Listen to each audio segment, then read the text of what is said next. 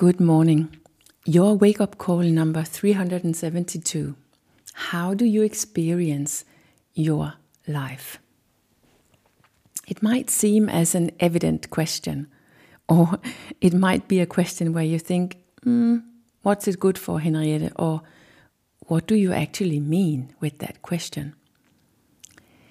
And it is really a very exciting question.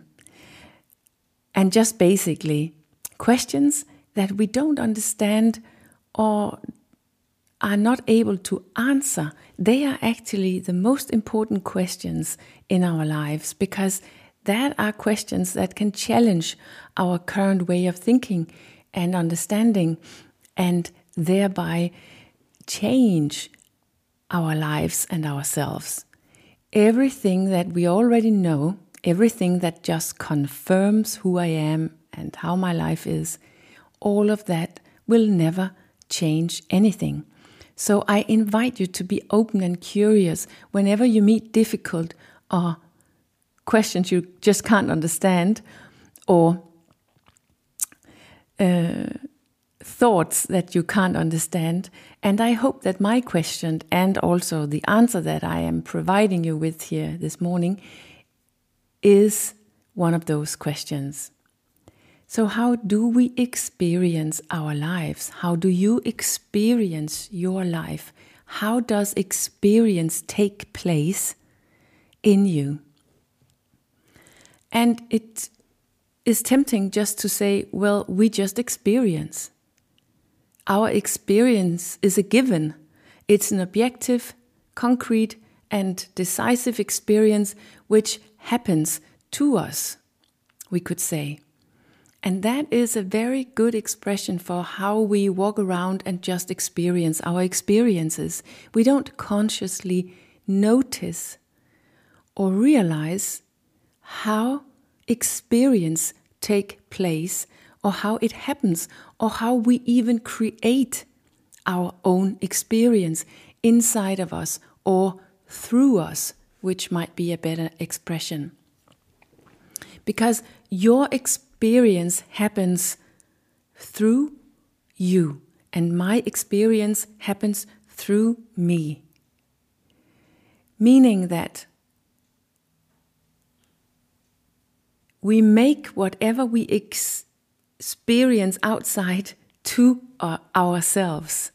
Before we really experience it, it has been through what we call ourselves and has been manipulated or has been digested and formed by ourselves. Before it becomes a specific and subjective experience, an experience which we get access to.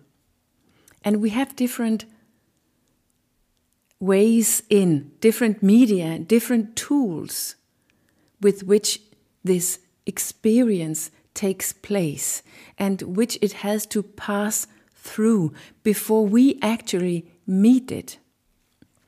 And the first we call perception, meaning there's something in us that perceives our surrounding, and our ability to perceive is colored from, for instance, our own nervous system and the state that it's in. Meaning that if we are in a stress response, we will have a tendency to perceive our surroundings as threatening. Our own system, our radar, our antenna is in defense and scared, insecure. And it's trying to direct our attention, our perception, to something or someone who could be the cause for that threat. We therefore perceive things in our surroundings as threatening, even though they are not. We perceive whatever happens in a certain light, I could say. And it's not the light that it objectively has, but the light that we have.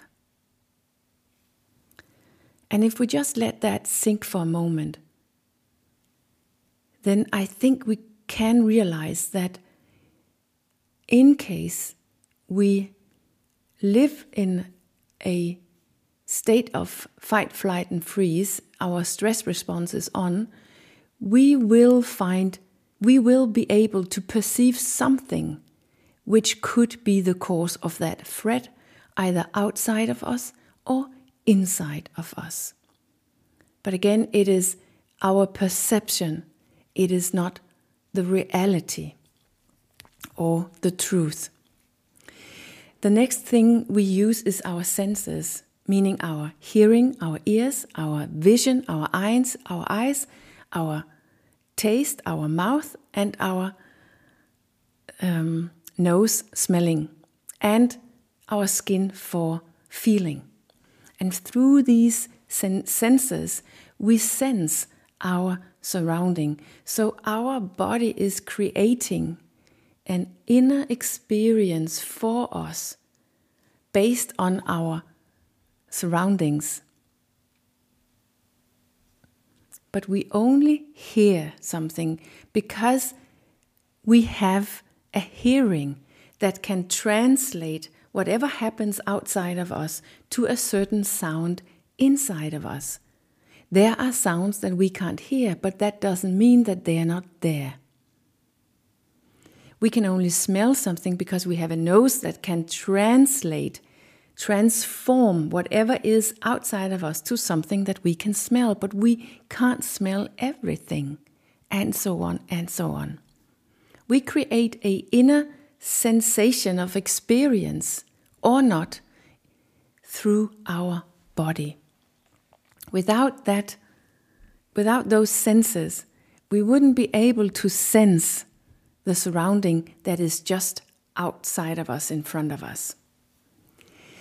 And the next two elements are our feelings and our mind, our thoughts, which are closely connected to and reflecting our perception and our senses, and which feed each other, our emotions and our mind.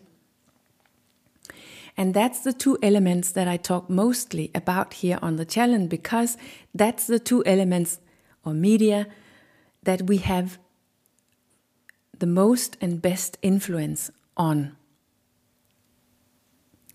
And those two medias or tools in us, they evaluate if something feels good or not, and they tell us if something feels good or not. My own thoughts are telling me the point of everything based on my perception, my own senses, and my own emotions. And my emotions, they reflect all of that. So that's how you experience your life.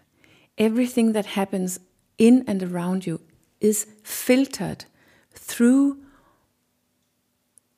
what you call yourself, your own body and your own mind, your physical and mental I. So you don't experience reality. You experience your physical and mental self, yourself, over and over and over again. So who is it that experience your life? We will take a quick look at that tomorrow morning.